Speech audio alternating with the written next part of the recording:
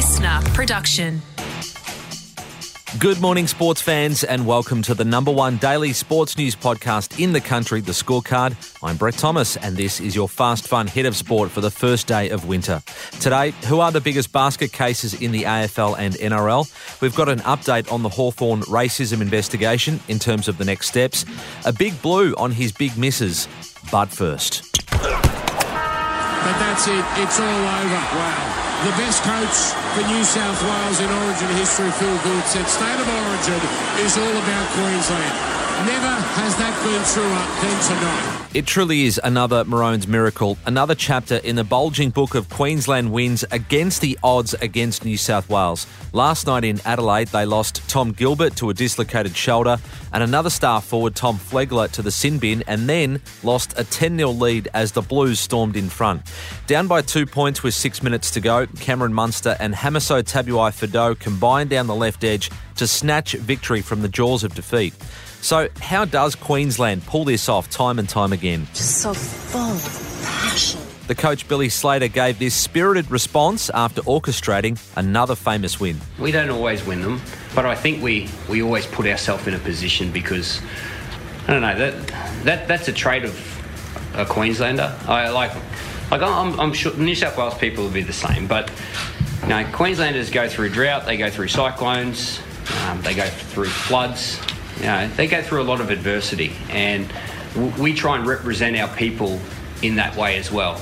And I think that's what makes our people so proud of this footy team, and that's why this footy team is such an inspiration for our people. And that's what we try and do. We try and replicate the traits that Queenslanders have, and that was on show tonight. The Maroons had heroes all over the park. Hamiso, the electric centre from the Dolphins, scored a double. Hammer time. Ruben Cotter claimed player of the match honours after carrying all the load in the forward pack with teammates going down around him.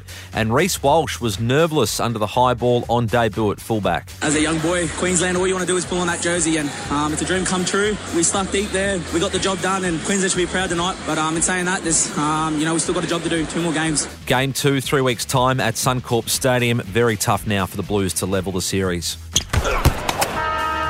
There are 2 teams in the NRL and AFL I would put into the basket case category right now. Get your shit together. In the AFL, it's most definitely Carlton. We'll get to them shortly. In the NRL, it is St George Illawarra. I'm a sad little dragon. And I'll give you 3.2 million reasons why. That's the figure Jason Riles, a former player at the club, knocked back to coach them, instead accepting a support role at the Storm with a view to succeed Craig Bellamy as coach eventually.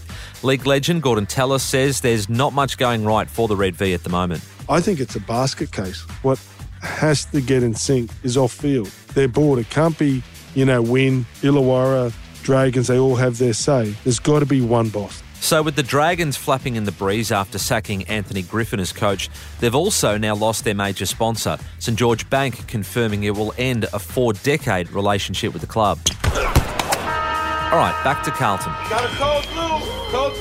We can't talk about the Blues and their 4-game losing streak without talking about the goal-kicking yips of Harry Mackay. The Coleman medalist has hit the target in just 14 of 41 attempts this season, opting to snap from long range when he should go with a drop punt. It feels like the weight of the world is on his shoulders every time he lines up the big sticks. Well, now he's opened up about it and says even his mum isn't handling all the media pressure her son is facing, but knows that the critics will probably never be satisfied. I'm big enough and ugly enough to kind of deal with it, but when it affects other people, that sucks. And even just like after the game, like seeing your parents, like seeing mum's face, like she's just real, she wears it, and like Dad wears it, and Ash Hansen, like my forwards coach, he wears it because of what I'm doing, and I don't necessarily think that's fair, but that's part of it. Hear more from Harry on the latest step of Harry and Ben via the Listener app. The lawyer representing the Indigenous families in the Hawthorn racism investigation has confirmed they will take their allegations of mistreatment to the Human Rights Commission. There's also the option of civil action and suing for discrimination in the federal court. So while the AFL cleared Alistair Clarkson, Chris Fagan and Jason Burt of wrongdoing from their time at the Hawks, this is far from over. And Hawthorn is bracing to find out what punishment the AFL might dish out. Footy newsbreaker Damien Barrett told Triple M all the other clubs in the league aren't too happy with them.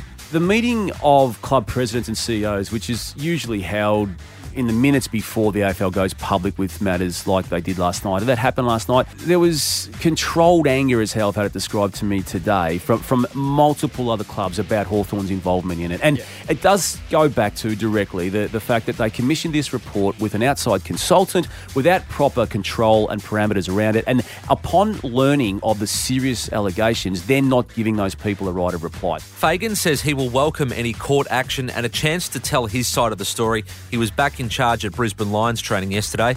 Clarkson remains on leave from his post as North Melbourne coach. Kangaroos president Sonia Hood says Clarko will be given all the time he needs to focus on his physical and emotional health.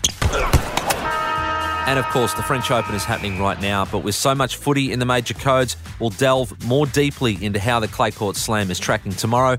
Novak Djokovic playing overnight. Aussies Jason Kubler and Storm Hunter have been bundled out in the second round. And don't forget, if you're listening via Spotify, hit that bell so you don't miss the ep every morning. That is your fast, fun hit of sport for today. Catch it tomorrow on The Scorecard. Listener.